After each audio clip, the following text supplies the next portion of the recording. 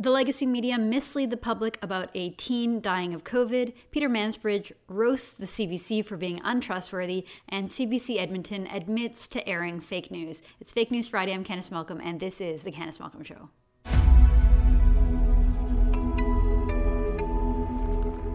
Hi everyone, thank you so much for tuning in to the Candice Malcolm Show. And on Fridays, we always go through the most outrageous examples of the legacy media here in Canada pushing fake news, pushing misinformation, disguising their opinion or their own editorial position as fact or as news. We see it so much in Canada. And in fact, this week there has been sort of a fake news theme every day this week, more or less. I have been covering stories in the legacy media, specifically the CBC, but also other outlets who push their opinion as fact. I'll give you an example. On Thanksgiving or before Thanksgiving, the CBC did a special talking about the issues that may arise with Thanksgiving dinners, having family members, some who are vaccinated, some who are not. And so they went out, they created a montage, which is just a collection of short little clips of different Canadians. They featured 5 or 6 Canadians who were all talking about their experience in having Thanksgiving dinner. Of course, it's the CBC, so all 5 people more or less had the exact same opinion. The opinion was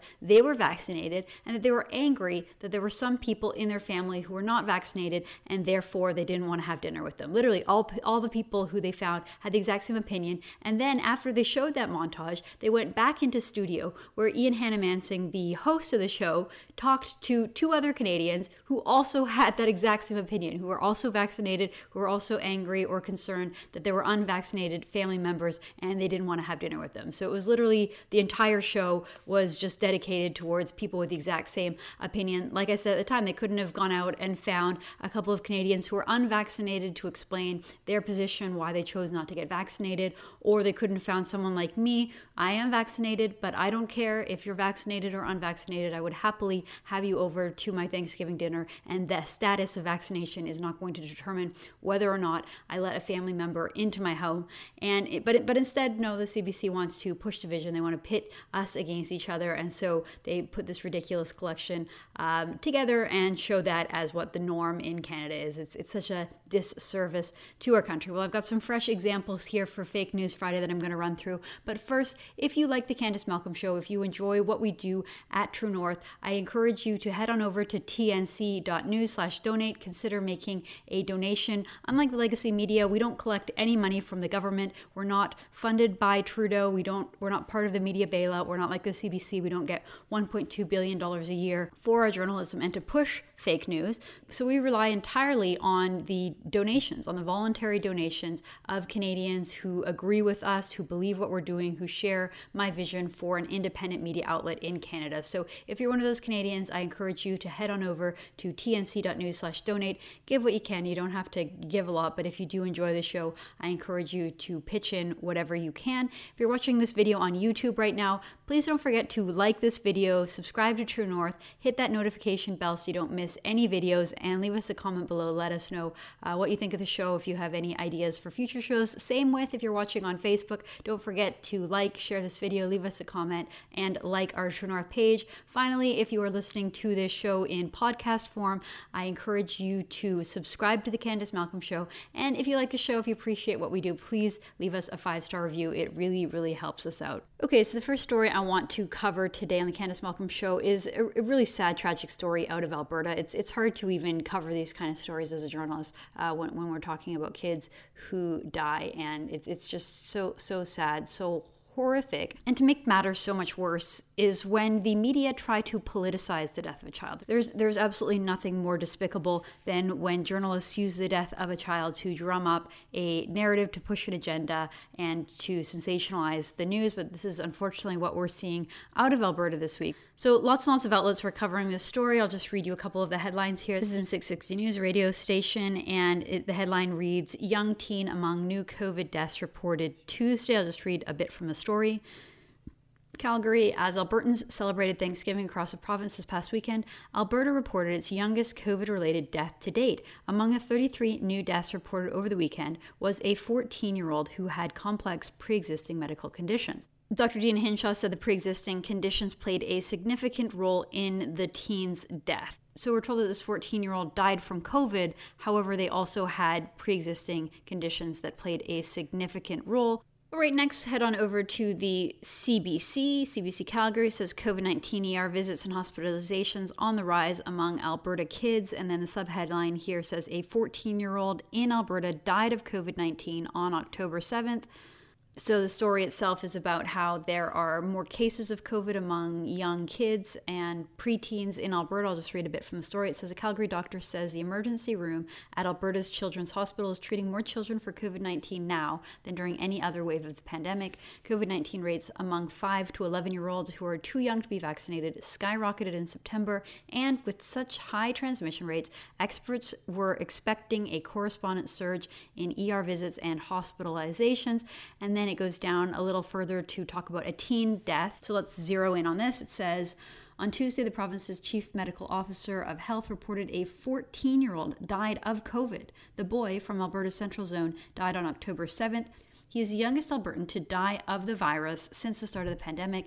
An 18-year-old girl, also from the Central Zone, died in September.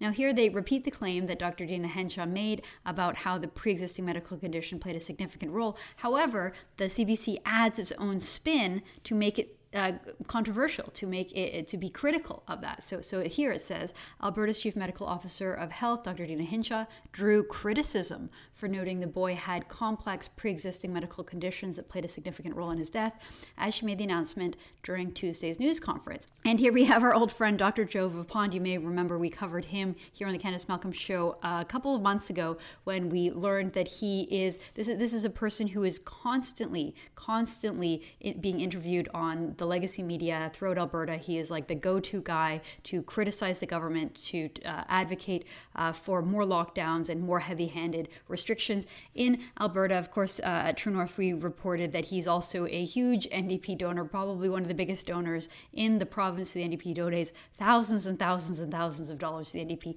but nobody in the legacy media bothered to ask him about his huge donations to a political party before trotting him out as this supposed nonpartisan expert. So anyway, here we have our go-to guy, Joe Vipond, being interviewed in this story. So here we go. This is a quote. He says, "Oh my God, we had our first true pediatric death," said emergency room physician Dr. Joe Vipond during a Protect Our Province update on Tuesday. Of course, they don't mention that he's an NDP donor here either.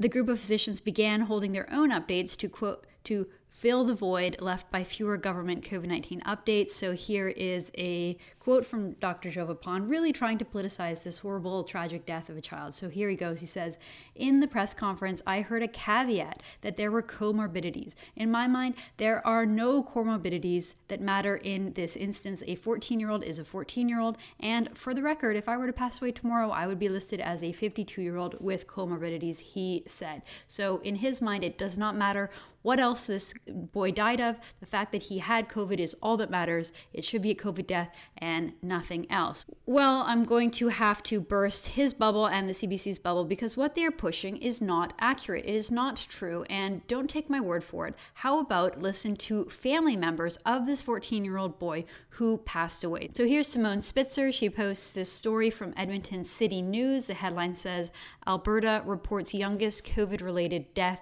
to date." And then she has this as her comment.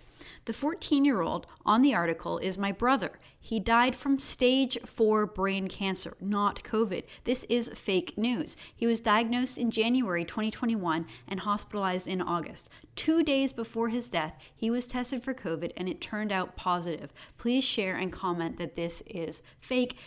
And now another post, this one from Justine Spitzer. She also says, "This is my brother, and he had stage 4 brain cancer for 9 months, not COVID. This is fake news. This is incorrect. There is not even 1% truth. This is disgusting. He was diagnosed in January 2021 and hospitalized in August. 2 days before his death, he was tested for COVID and it turned out positive. This is all false information. So here we have a case where, sadly, tragically, horrifically, a young man, a 14-year-old, is diagnosed with brain cancer, stage 4. He tragically succumbs to his illness. He passes away. And here we have the media sensationalizing the death and treating it as though he died of COVID, even though he died of brain cancer. And then you have some blowhard top doctor saying it doesn't even matter what his comorbidities are because he only died of COVID. It doesn't matter any of the other facts about this story, any other facts about this boy and his life and what happened to him. None of that matters.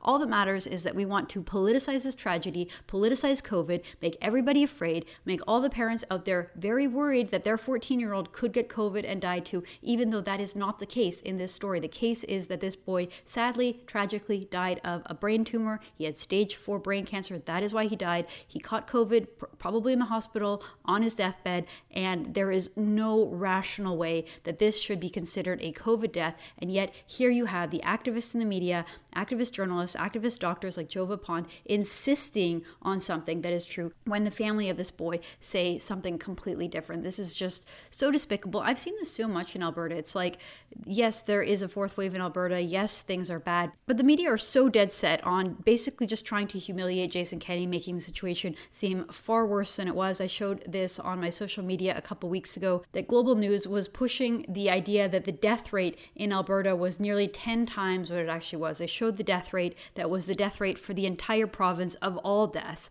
and they made it seem like it was just COVID deaths. The media is so obsessed with trying to drum up fear, trying to push this narrative, trying to humiliate conservative political leaders, and it is just too far. This is 100% fake news. This is one of the worst stories that I have seen on Fake News Friday since we started doing this segment, and really it's truly despicable how they politicize COVID-19. All right, moving on. This is a story from a couple weeks ago, but I forgot to cover it before. But here we have Peter Mansbridge, sort of the iconic CBC host, this sort of legendary man who was host of the National for years and years and years before the decline and during the massive decline in viewership. Well, he retired a couple years ago, and now he's come back to do an interview with the CBC, and he says he's pretty frank here. He's pretty clear in this interview that he says that the CBC needs to do better. Here is the headline that the CBC put on this. Peter Mansbridge says news media's biggest threat is a lack of public trust. CBC's former chief correspondent reflects on his career in a new autobiography. So the story over there on the CBC talks about how the media broadly have a decline in trust, a decline in the way that people look at the profession of journalism. And so this is a quote from Peter Mansbridge. It says, "You only have to look at the ratings that come out every few months in different parts of the world on trust in terms of different professions. And for journalism, it's gone down. It's not as low as politicians, but it's low, and yeah, we can't afford it to be this low." The CBC jumps in to say, according to a recent Ipsos service, Canadians' public trust in news media has declined from 72% in 2019 down to 66% in 2021. That's a pretty staggering drop in just 2 years. Obviously, that's because of the pandemic and the way that the media has just constantly tried to drum up fear and misled Canadians, misled the public about this disease. Then there is another, they quote another survey that's even worse. It says, in another report by communications firm Edelman, 49% of Canadians surveyed agreed that journalists and reporters are purposely trying to mislead people by saying things that they know are false or gross exaggerations. It goes back to Peter Mansbridge. It says, if we don't have the trust of our audience, viewers, listeners, readers, if we don't have that trust, we've got nothing. Journalism is built on credibility. Credibility is built on trust and truth. And we're facing a challenge on the trust factor. And then it goes on to talk about his new autobiography called Off the Record, released on October 5th, about his 50-year career in journalism. But really quite something when you have Peter Mansbridge, probably the most well-known, the most bankable newsman in the country, the most well-known, most trusted probably that Canada has had. And here he comes out and he says that he is worried. He says that the CBC itself needs to do better. He says this, "I'm forever indebted to the CBC, but I'm passionate about it, and I worry worry about it. I think the country absolutely needs the CBC. Do they need the CBC they've got now? Probably not. They need it to be better. So even Peter Mansbridge recognizes the fact that the CBC is just not trustworthy. They're not presenting news in a factual way. They have their own ideology. They have their own agenda that they push above the facts and the news. They would rather push their ideology and their agenda, whatever it is. And you see it time and time again. So pretty devastating stuff when you have your own most well-known, respected journalists blasting your organization, saying that you need to do better and that the audience just simply doesn't trust you. And we can see that through declining viewership rates, declining ad revenue over at the CBC. They have a real problem. And, more and more money from Justin Trudeau, more and more money from the taxpayers isn't going to fix the problem of credibility. Sure, it might make it easier for them to afford to hire more journalists and, hire more people to put together these fancy studios and do more and more elaborate shows. But at the fundamental level, it doesn't make Canadians increase their trust in you, doesn't make Canadians trust you. In fact, probably the opposite. Canadians feel a sense of mistrust. Why does the CBC have to continue to take all of this money from the taxpayers? What is the value? What are they providing? Why do we need this service? And I think that CBC is in a really rough spot right now. All right, final story, moving on, and very closely connected to the previous story about Peter Mansbridge. This is from CBC Edmonton. This is what they posted on social media on October 12th. They said, "We know how important accuracy and transparency are to our viewers, so tonight our newscast will address an editorial error in our programming this week." Now, it's important to note that editorial error, okay? Let me read what happened. So it says this. "Earlier in October, we aired 2 stories on what patients can expect in a hospital ICU during the COVID crisis and the strain on nursing staff. We shot footage for those stories at 2 Edmonton training facilities that showed mannequins in beds and a realistic-looking hospital setting due to restrictions. Unfortunately, some of that same footage was then used in a different story about COVID protections and modeling last week. Using those images outside the context of the training facility was inappropriate, and we apologize for the error in judgment. The story has been corrected." Okay, so the CBC wanted to give you a taste of how chaotic the ICU at a hospital was during COVID. And so rather than going in and filming a real ICU, which I understand is the last thing that real doctors and nurses want is a bunch of annoying CBC journalists getting in their way while they're trying to actually save lives. So instead of going into a real ICU, the CBC journalists went into a training facility with fake people in hospital beds in a realistic looking hospital. I have a question. The whole concern about the lack of ICU beds and the fact that the hospitals are overcrowded, why is it that we have training beds and in a realistic looking hospital setting? Why do they have a whole separate hospital that's not being used for patients but being used for training and for CBC segments? I mean, it just seems a little bit weird to me. So regardless, CBC showed this scene not in the context saying this is what it might look like and this is a training facility, but then they just went ahead and used it in regular segments pretending that it was real. And I wanted you to pay attention to the fact that this was an editorial error. Okay, so I've worked in a newsroom before. There are a lot of people involved, and sometimes people make mistakes. Sometimes you put up the wrong graphic. A junior producer puts something in or a researcher puts something in and it's not the right graphic and it goes to air and it's a mistake and it's a true accident and they don't mean it. But here, they note how they say it is an editorial error. So this was a deliberate choice. This wasn't just some young intern or some young staffer making a mistake by putting up the wrong image. This was a deliberate decision by a producer, by the editorial team, by the people who are producing the show to show the public something that wasn't accurate, that wasn't true because it was true enough, or they wanted the scene to look more chaotic than it was. Yes, CBC, this is why nobody trusts you. Peter Mansbridge is 100% correct. You push fake news, you get caught pushing fake news, you apologize for pushing fake news, but then you turn around and you push fake news again. This is why Canadians don't trust you. Thanks so much for tuning in, everyone. Have a great weekend. I'm Candice Malcolm, and this is The Candice Malcolm Show.